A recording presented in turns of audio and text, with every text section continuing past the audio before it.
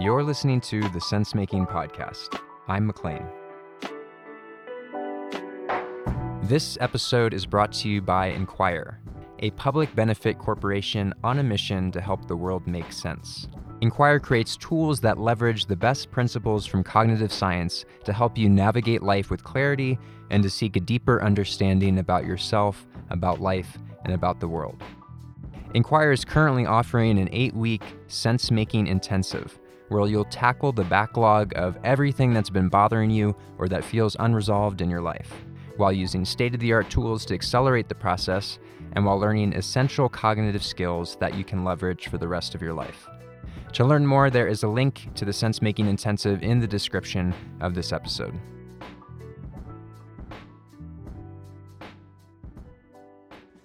In this episode, I sit down with Jill Nephew to speak to a question that you might be having as you're first coming to know more about sense-making as something that can help you in your life.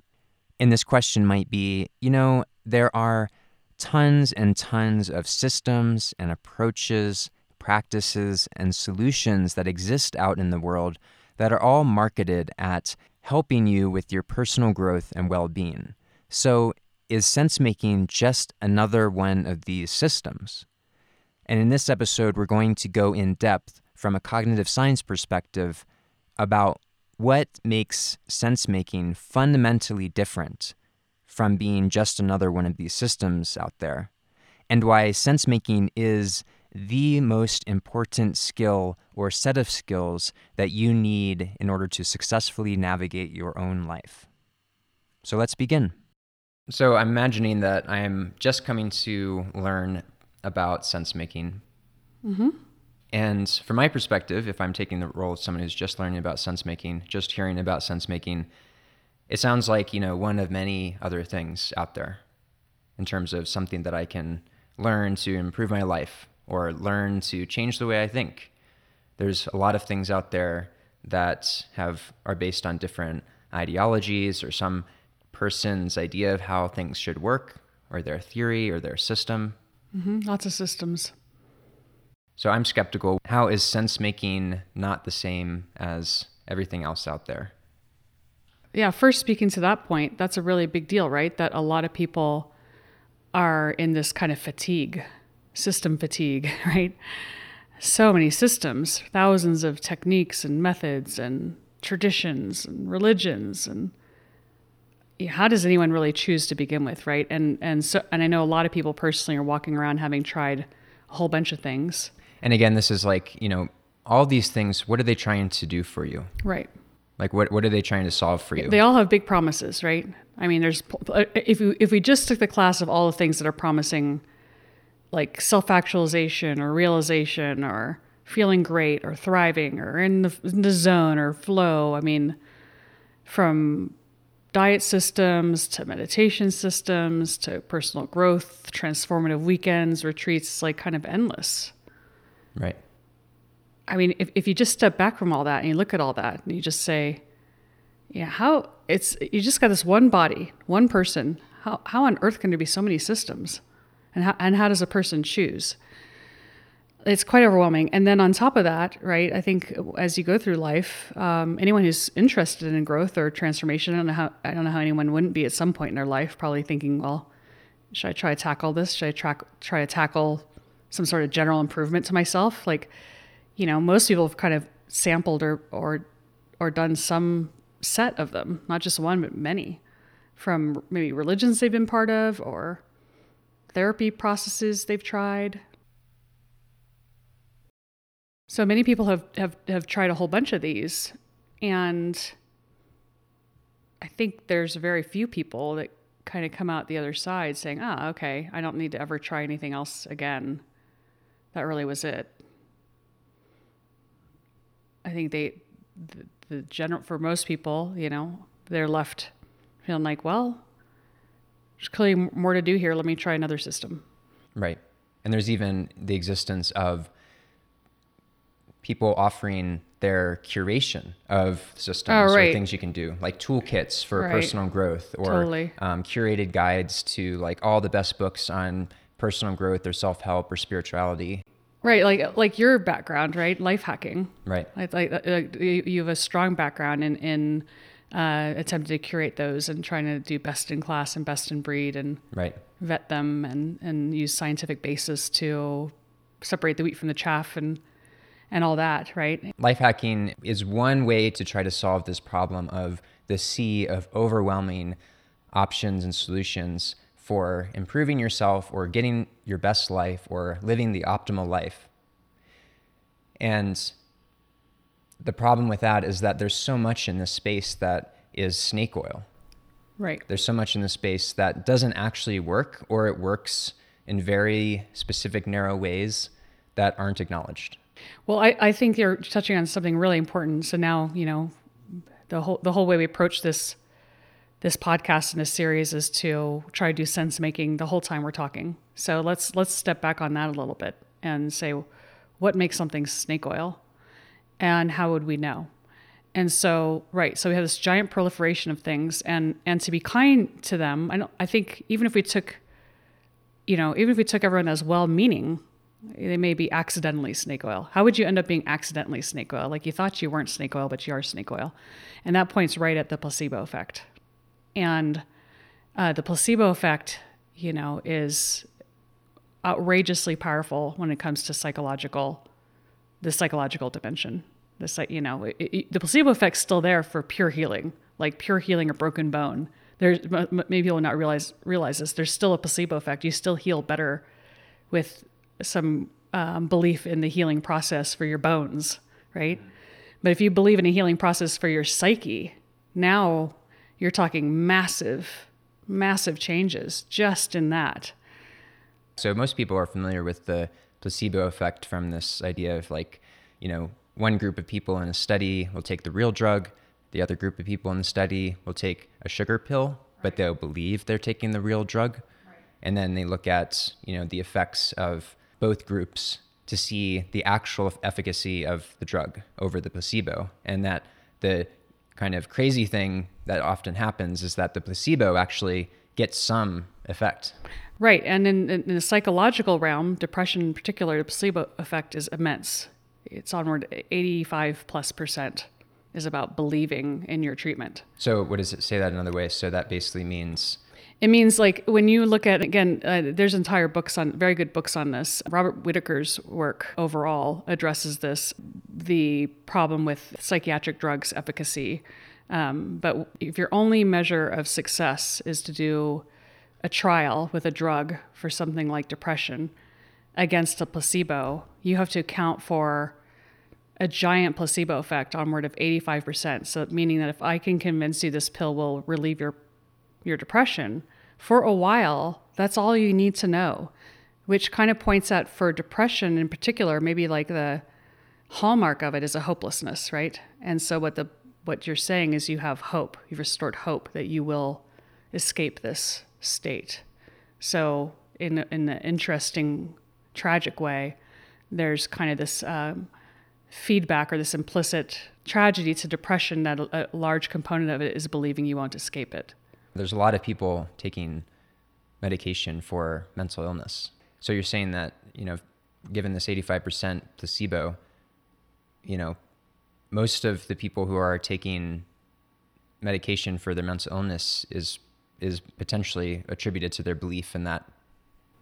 That is the criticism, is that you can explain away giant swaths of it. And there's something called an enhanced placebo effect, which says that if you give them a pill that has some noticeable side effects, then people also know that they're on a drug. They believe even more they're on a drug. So then you get even stronger response. So there's a lot of people that kind of guess that they aren't really in the drug condition if they're part of a trial. Mm-hmm. So if you can really convince them by throwing in some side effects, then... So basically you see that drugs with side effects have a stronger effect. Interesting. So then what happens if these, wear off? Well, so that's the thing that I think is really interesting about placebo research. Almost all these psychological drugs are limited time trials, and the placebo effect has an amount of time, right? There's an amount of time when you believe something's working for you. And then after a while, you're like, well, I'm kind of seeing things haven't really changed, and it fades. The interesting thing is the length of time of a placebo is longer than the average length of time of a drug trial. So a lot of the drug data out there doesn't actually fully wait for what could be the fade of a placebo effect. And that's another, one of these strong criticisms of the psychiatric drugs, because they don't have a known mechanism. They don't act on a known biological mechanism. There's nothing where you'd say your depression is causally related to this, other than a correlation, that when these certain brain chemicals are in certain amounts, you tend to feel a certain way. And so they adjust those and you feel different. It could just be that you feel different in such a way that you believe your life is better. And so if that fades, after some amount of time that hasn't been measured, you are then left with the possibility that when you remove the drug, you actually have done something in your brain that's not so great. Like you may have, for instance, blocked its ability to do sense making, which would not be very good. So that could be happening. And so none of that's being measured, right? So none of that is really being addressed. So that's the criticism of a lot of the psychiatric drugs, is that they aren't really doing enough science to differentiate themselves, and that the risk for the net positive is not large enough.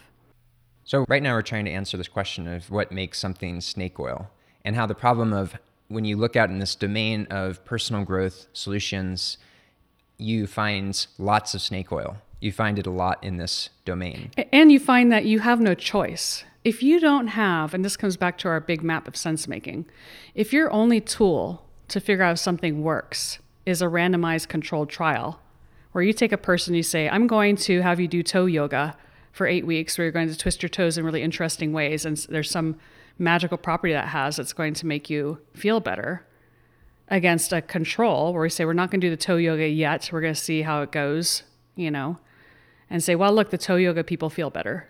Like, if that's your only tool, you can't discriminate. You can't discriminate a legitimate from not legitimate. The way you can discriminate snake oil from not snake oil is science, which means real science, which is not about data. It's about saying, can you explain the mechanism, and can we test the mechanism? Can we say, is this a real mechanism you're speaking to, and can we test it? So that was present a lot in my time in the life hacking world, where in the efforts to try to separate the good stuff from the bad stuff, the stuff that was going to work, that wasn't going to work, there's always a very rigorous approach to try to look at what was scientifically validated, what had the best studies. And unfortunately, as we are living in a world with a very data-first, lower-level cognitive way of looking at things and way of looking at trying to find truth, this wasn't always like the best approach. In retrospect, yes. Yeah, it wasn't always the best approach to try to look at the data in terms of what was working. And I feel like for our listeners, we're speaking to higher and lower level cognition in the using the lens of Judea Pearl's work on the Book of Why, and we have a whole episode on that that you can refer back to. You might want to listen to that one before this one to be able. Really, it's worthwhile to listen to that one before any of our episodes to understand how we're speaking about sense making in the broadest sense. Yeah, so that's actually available in the first episode, episode 1, where we talk about the higher, lower levels of cognition, along with the revolution in cognitive science, and how our understanding of the brain and the mind has dramatically changed in the last couple decades. Right, and along with that, how there's been a causal revolution in the sciences where they were kind of stuck in the only tool they had was like the randomized control trial, this data-centric view in which you cannot make a distinction between snake oil and not snake oil. So what we have is this accumulated momentum of that problem. We have an accumulated momentum of that problem where we had decades of interventions and systems and ideas that were supposedly scientifically validated, but only in this way that a random control trial found more of an effect, where there are, to use the language of statistics, a lot of confounds, meaning there are other ways to explain that what the efficacy was, and if the efficacy is something like the placebo effect, where I've read one interesting frame on that where they call it the meaning effect, where you give meaning to the thing and you believe it's meaningful, it'll meaningfully help you. If that's what's happening, is you just simply believe in it the power of believing in something, then there's a lot of cleaning up to do. There's a lot of cleaning up to do of all those methods. And so this brings us to the next point, which I think it brings us back to a point we had earlier, which is that it's not harmless to engage in these systems where the way they're quote unquote helping you is through you believing them. Right. That was actually exactly what I was going to ask. So me as the skeptical listener, I'm listening to this and I'm saying, well, if the placebo effect and if believing in something will work actually makes it work what's the problem? Right. And you hear that a lot. Like, what's the problem? In fact, that's just a giant debate and still quite active of like, why not just prescribe a sugar pill or an antibiotic against a viral infection is a classic one where people which does have an obvious problem. But the idea that people will feel better if you give them a pill. That's what they believe in. So you give them what they believe in. What's the harm? So there's a paper that came out that was on this and talked about really stepping back. What is the placebo effect? And they really reframed it as a kind of meaning response that you're really, when it works, it's not just a neutral mechanism. It's not just this magic, ethereal voodoo, that you actually are ascribing some sort of meaning to it. So for instance, if someone in a lab coat comes in, that's a meaningful thing. Like they know something. You trust their authority. They're a healer, white coat and a stethoscope means something. And when they tell you something, it means something. And so if you start to look through this lens and say, well, can we control for the placebo effect? That's how you should be looking for it. So that was a really interesting paper called Deconstructing the Placebo Effect and Finding the Meaning Response, which will be in our show notes. And so fairly recently, 2014, there's this paper that addressed that head on. Like, is it harmless? Is it harmless to engage in placebos? The paper is called Expectancy, Self-Efficacy, and Placebo Effect of a Sham Supplement for Weight Loss in Obese Adults. And that's in our show notes. And in this paper, basically what they did was they gave people a sham pill for weight loss. And, obviously the pill worked, then didn't work. Long term, they didn't lose weight.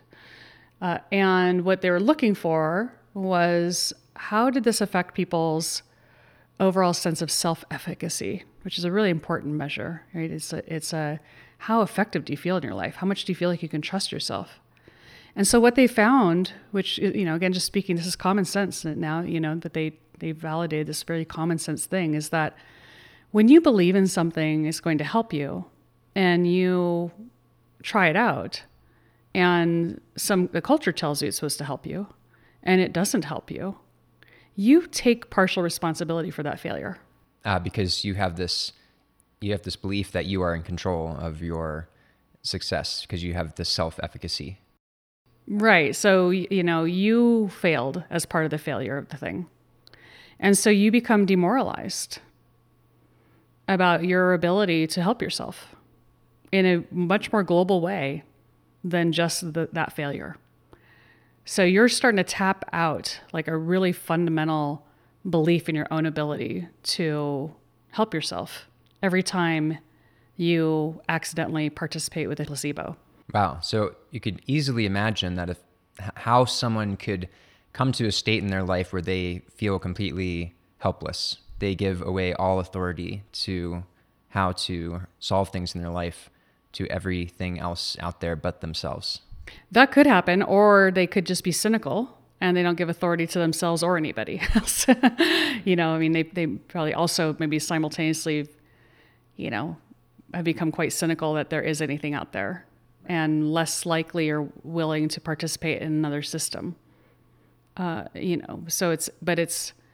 You don't just get, you are likely to not just get wise. And there's a lot of pain between fresh and hopeful and cynical, and very skeptical, and extreme skepticism. Right. There's a whole journey in there where you're kind of getting knocked out too. You may hide it, but you're also getting knocked out. You don't believe that you have it in you maybe to transform your life because of these failures.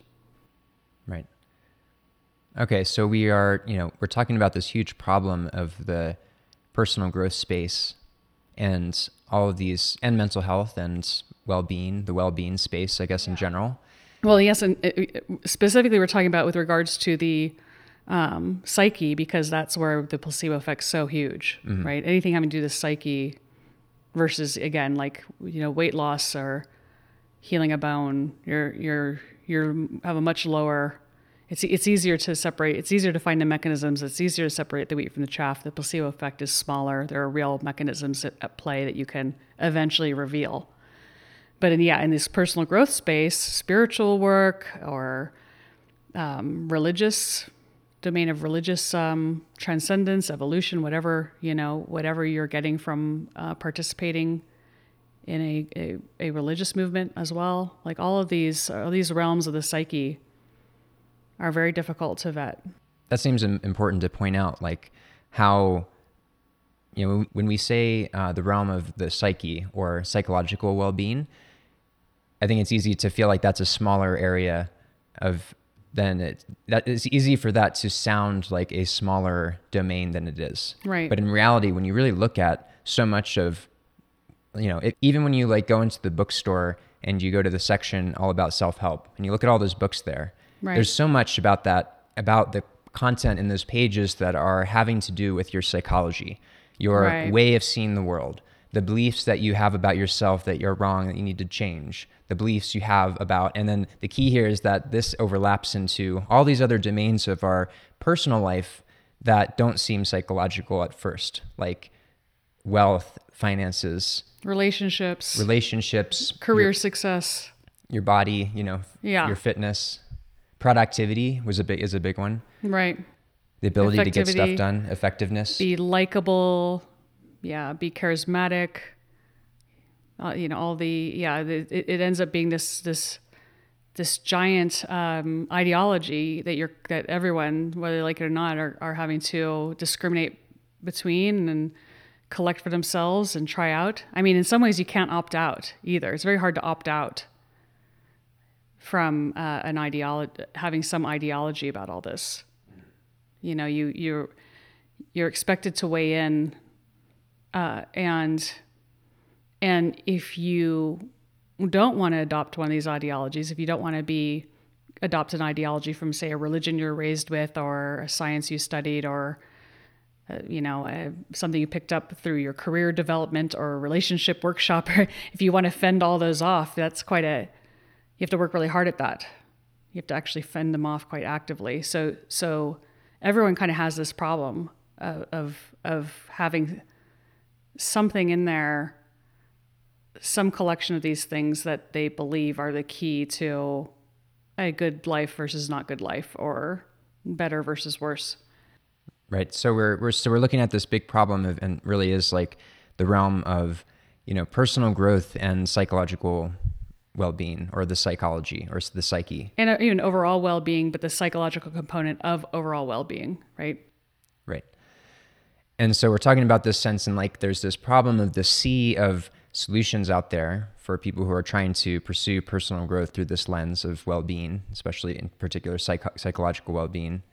And then we've talked about this kind of huge problem of the placebo effect and snake oil, and how, it's kind of bringing up this problem of like, how do you, do you just throw it all out? And if so, like what is left? Like how do you, if it's not this sea of options and solutions that, have issues with validating them with science or not, and then the challenge of the placebo effect, it sounds like, what do you do? What do you do? Right.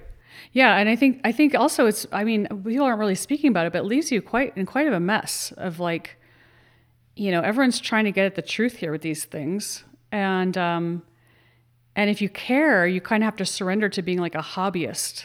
Like it has to be kind of your hobby that I'm going to read about this system or this tradition or this, it's like it becomes your hobby, like, or an intellectual pursuit at best, as a way to proceed in this mess, right? It's like, well, I'll just take it on as like a side project that I'll become very well read or whatever.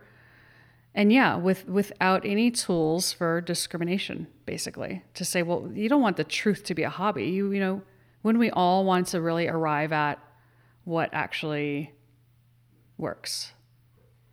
So if I put back on my hat of the skeptical listener right here, Yeah. and I'm coming to this podcast and I'm listening and I'm hearing about sense making for the first time, and it sounds like, I'm being proposed sense making as something that isn't this. And to me, that's like, okay, that seems like a hard sell. Yeah, prove it. Yeah, prove it. Why would sense making? What is sense making? How should I think of sense making if it's not just another ideology or system? Right. And maybe we didn't even make that clear. That is what we're proposing. We are proposing that sense making is special. We're proposing there's one thing that's special. Oh my God, get ready, And I think it's the kind of thing where people should be skeptical. Like, be as skeptical as you can be. I think people should be skeptical because the bigger the scrutiny, the bigger the payout. If it's true that sense making is special. Because if it truly is special, that's really a big deal. It's a big deal. It's a big deal if it can stand up to that scrutiny. So we'd say everything should be scrutinized of what makes you special, and we should say take your best shot, throw everything you have at trying to tear down sense making and make it and say it's not special. Like, we think it can hold up and uniquely, that you can uniquely hold up, and that's what we're going to talk about next. But basically, that's what I would love. I would love for the listeners to be absolutely like throwing everything they have, like, absolutely not. I don't buy it. This has got to be another ideology. This has got to be another system. This has got to be no different than everything else. And I want with that focus to try to speak to why it might be different. So the way that I'd like to dig into this, if I put on my skeptical listener hat, is first I need to know, how should I think of sense making? So it's almost like I need a bit of a definition, but I also need to just have a way to think about what it actually is. Like, is it a set of tools, or is it approach, or is it some sort of set of skills? Like, what is sense making? Okay, so when we talk about sense making, we're talking about a cognitive process from which you go from not confusion about your sensory input to whatever it is that makes you feel as though you've made sense of it. And I think that, if we just start with the senses, sight and sound, it's quite obvious, right? If I say, What? right? That's the experience of the urge to make sense of that. You have an urge to make sense of it. It doesn't fit your map. Mm-hmm. When something's clear, it fits the map. So our brain is just constantly from birth doing this process of getting input and getting to where it adds up, and nothing elicits that response of like, what, or where am I, or what's happening, or why'd that happen? We're always trying to minimize that. We're always trying to, from day one, as part of life and existence, understand the environment we're in so that we can navigate it and live in it in the purest form. From what we're learning, the latest on cog-sci and systems and plants and slime mold and these organisms, it is not so clear anymore how to separate life from cognition. To live, there is a sense-making process. To be in an amoeba and know what direction to go eat some little microbe or whatnot, like, you have to have some kind of cognitive process that will tell you, what are you, what's that, where should I go, and what should I do? So already it sounds like the way to think of sense making is, it's not some sort of, set of steps that someone came up with for how to, make sense. It's actually something that is intrinsic to us, intrinsic to our way of thinking somehow, that Right. goes back to birth. It's not like some additionally learned thing or some like system that someone came up with. That's right. It's very much tied to the definition of what living systems do to live. So how do we know this? I mean, that's a pretty big kind of assertion that sense making is just something that we all naturally do. Can you help me fill that in? Can you fill that in more? About like how do we know that this is something that's naturally born in us? So it's not about how do we know, it's how do we define it. So you don't have to know anything. You just have to say, We're pointing at whatever it is that magically enables life to live. like that's what we're pointing at. There's something a plant does to figure out to point its leaves towards the sun. There's something an amoeba does to move. There's something that happens that says this thing has made sense of their environment such that they can take an action that increases their ability to live and to thrive. That is what sense making is the process that living things do to be able to live. If they can't do it, they don't live. I see. If you can't make sense of, your environment, right, then how are you supposed to know how to find food? Exactly. Yes. What to avoid, how to not be eaten, what direction to go. You don't know what to do. And if you don't move and you don't animate, you have no animus, you have no life. Right. So, okay, now I kind of understand the connection you're making to sight. Like, obviously there's this thing that we do with our eyes. Right. This kind of gets us, yeah. So to give people a felt sense of what I'm talking about. So, that's kind of an outward conceptual description, but the experience we have of it is we're constantly like, I can't place the face. I think I've met you before. That you can, there's you wake up in a strange hotel on a business trip or with jet lag. And sometimes it's really protracted minutes of being in this, I don't recognize my surroundings. And all my brain wants to do right now is say, I recognize my surroundings so I can function again. So I know what to do. I don't know if I'm a threat. I don't know where I am. I may not even know who I am. It's just times when you wake up from a deep sleep, you have to even remember kind of who you are or what your life is. Right. So we have these direct experiences of your brain going from things not making sense to making sense. That is the exact process we're talking about. That is the sense-making process. And so we're saying, overall, that's what we're pointing at. And then the next question is that something you have any control over? So sense-making is describing some cognitive process that we do to make sense of our environments. And it's inborn. We've had it since day one. So what's the problem? Why aren't we just, why do we need to talk about sense making if we're all just doing it? Why, if it's just something innate to us? Right. So I think that what is interesting is if you talk about it as a process and you ask, are there things that block it and things that enable it? And you look around in modern culture, you can answer that question. You say, oh my God, there are things that are blocking it and things that are enabling it. And we have some choice in that. And that's why we should talk about it, because there are things we can address. And when you can't make sense of things because the ability's been blocked, that is not a pleasant place to be. You're not thriving, you're not living, you're in confusion, various levels of confusion, and you're probably hurting and suffering because you cannot orient or make sense of your environment or figure out what to do or how to move. So that's why it's worth talking about. If there were nothing that controlled it, if we couldn't start pointing at things that control it and turn it on and off, it would just be a curiosity. But because there are things that seem to block it and enable it, now all of a sudden it becomes a really important thing to talk about. And maybe the most important thing to talk about because it is as fundamental as life. So on a future episode, we're going to talk more about what actually blocks sense making. But here we're really going to try to still kind of go with this question of why is sense making different from some system or ideology mixed in with the sea of everything else out there. That's right. And so far we kind of made this first cut. Well, the one main difference is that sense making is this innate, intrinsic, natural cognitive process that we've been doing since day one, and that it's fundamental to our ability to navigate our lives. We have to make sense. We have to do this process of sense making to make sense of our environment so that we can navigate our lives, navigate away from things that are bad for us, and navigate towards things that are good for us.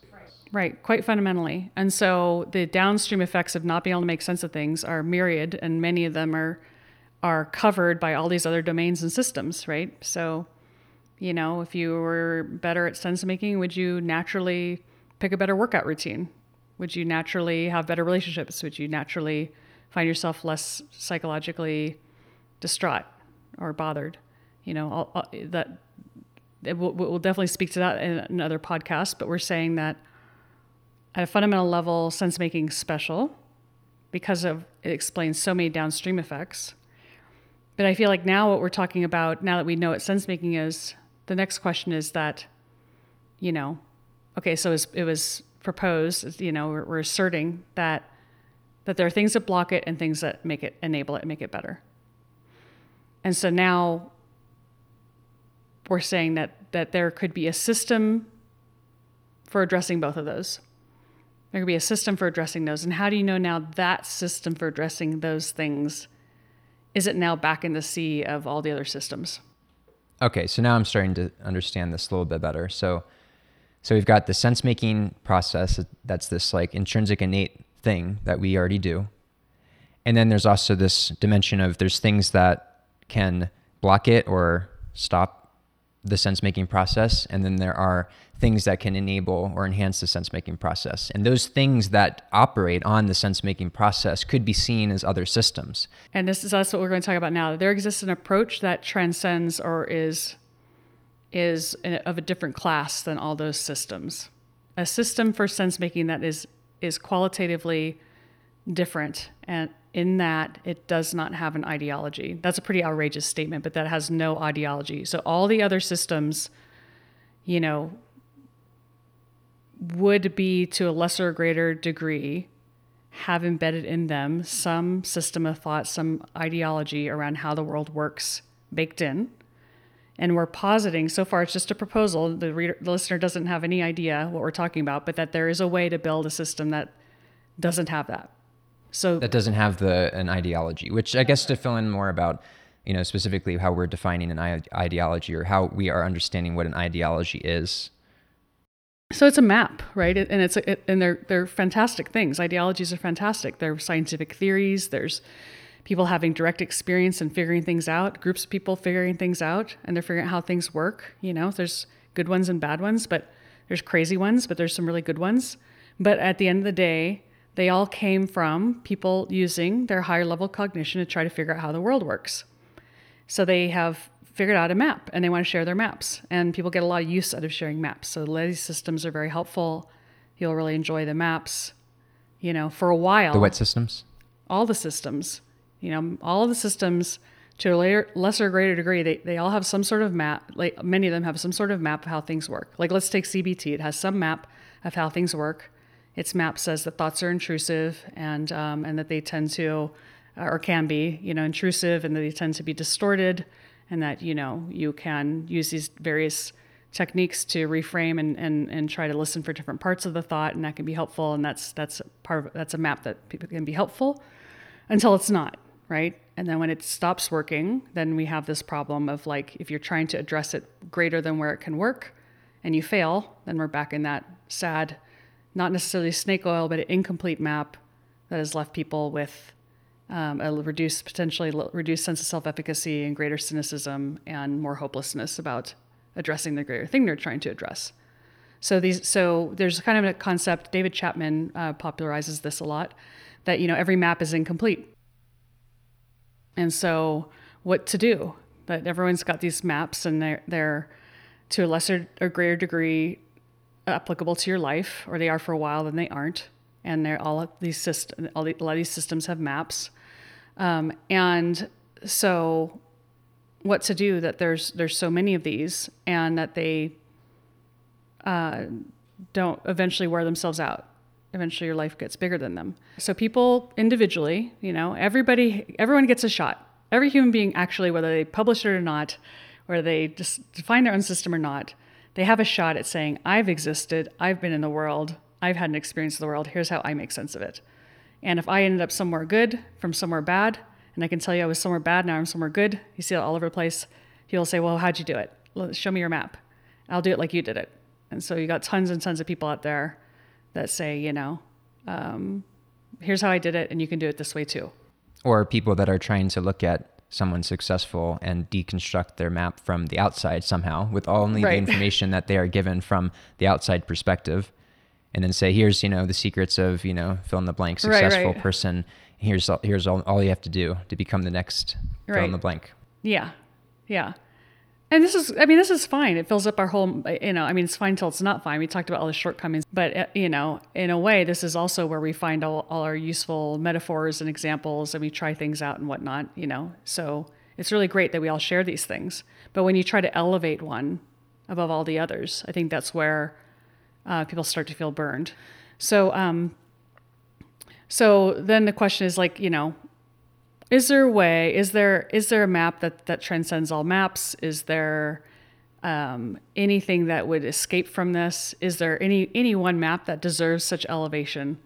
And we're going to audaciously, outrageously say, give this a shot.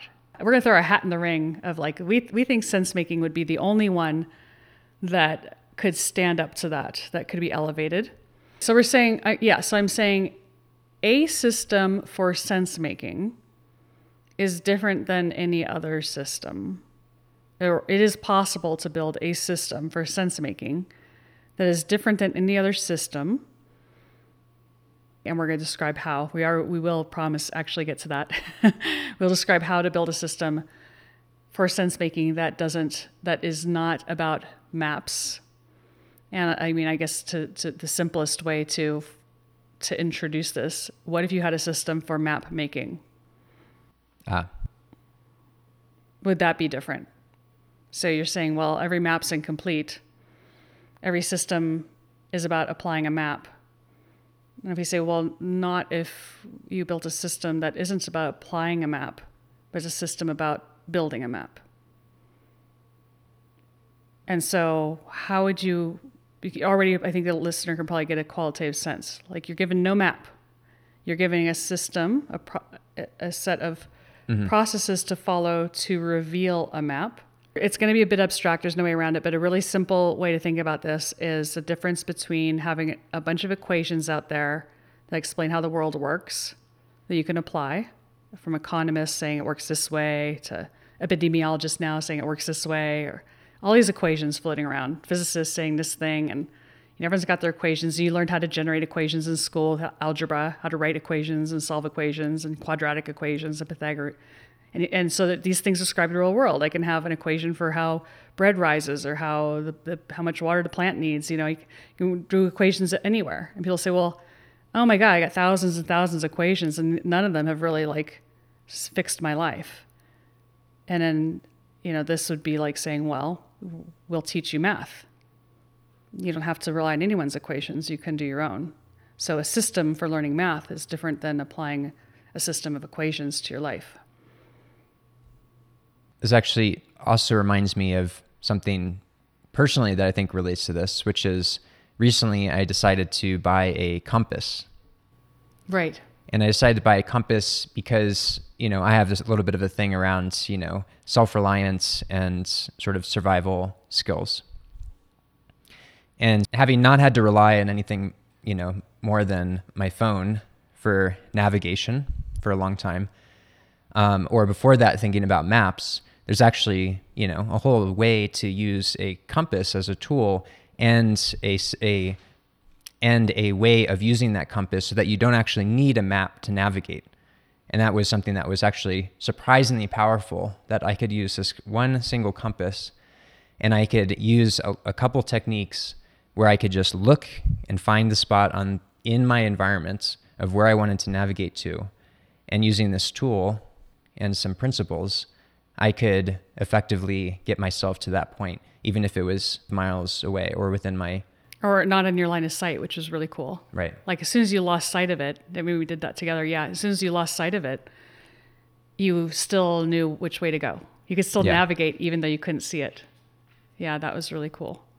So this is kind of like what we're talking about. Like you're not actually getting a map, you're getting some tool or... to chart out your own map. Yeah, or framework to how to, build the map in the first place without getting lost, right? To kind of find your way as you go. Right. So that is what humans do. We're map building. And so just about all the systems out there are about exchanging maps, which is a good thing to do. It's a fantastic thing to do, exchange maps. And then what we're saying is that many of the systems, kind of recapping again, that are popularized are people elevating maps that they really like. Maybe science really likes those maps. And we're saying that we're talking about in the process of trying to address the skill of sense making as a skill or a training or tools to enhance people's ability to be master map builders. Or to recognize, just even to be able to recognize that, at first to have people keep in the forefront of their mind, almost remain mindful of the fact that they are capable of map building, because there's a lot of people that will take that away from you and say you aren't. It's a great way to have power where people say you aren't qualified, only I'm qualified to have the map. So that you are capable of map building. It's what you've done since birth. You're good at it. Your brain's incredibly good at it. And keep your eye on the ball. Notice when that ability is being impaired or enhanced. Even that is a skill, a meta skill, right? To be taught. So let's say in your compass example, you're like, you can't believe it, but you're going to set out to chart some part of the Rockies without, your phone, just with your compass. And every time you begin, your phone's still on and you're getting these text messages or people sending you maps and you're just getting confused and muddled and you don't know why you haven't made any progress on this thing.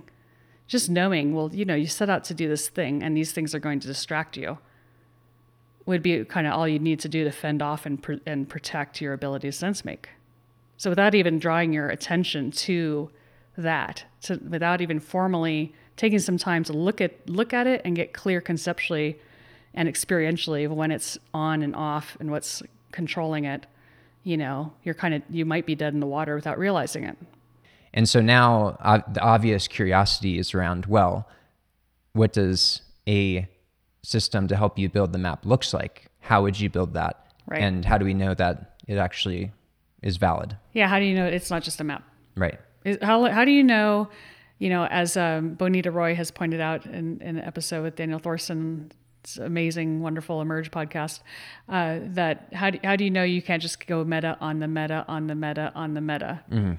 How do you know that you're at top meta? Right. And we're going to attack that full on in the next episode. Well, thank you, Jill, and thank you for listening to the Sensemaking podcast.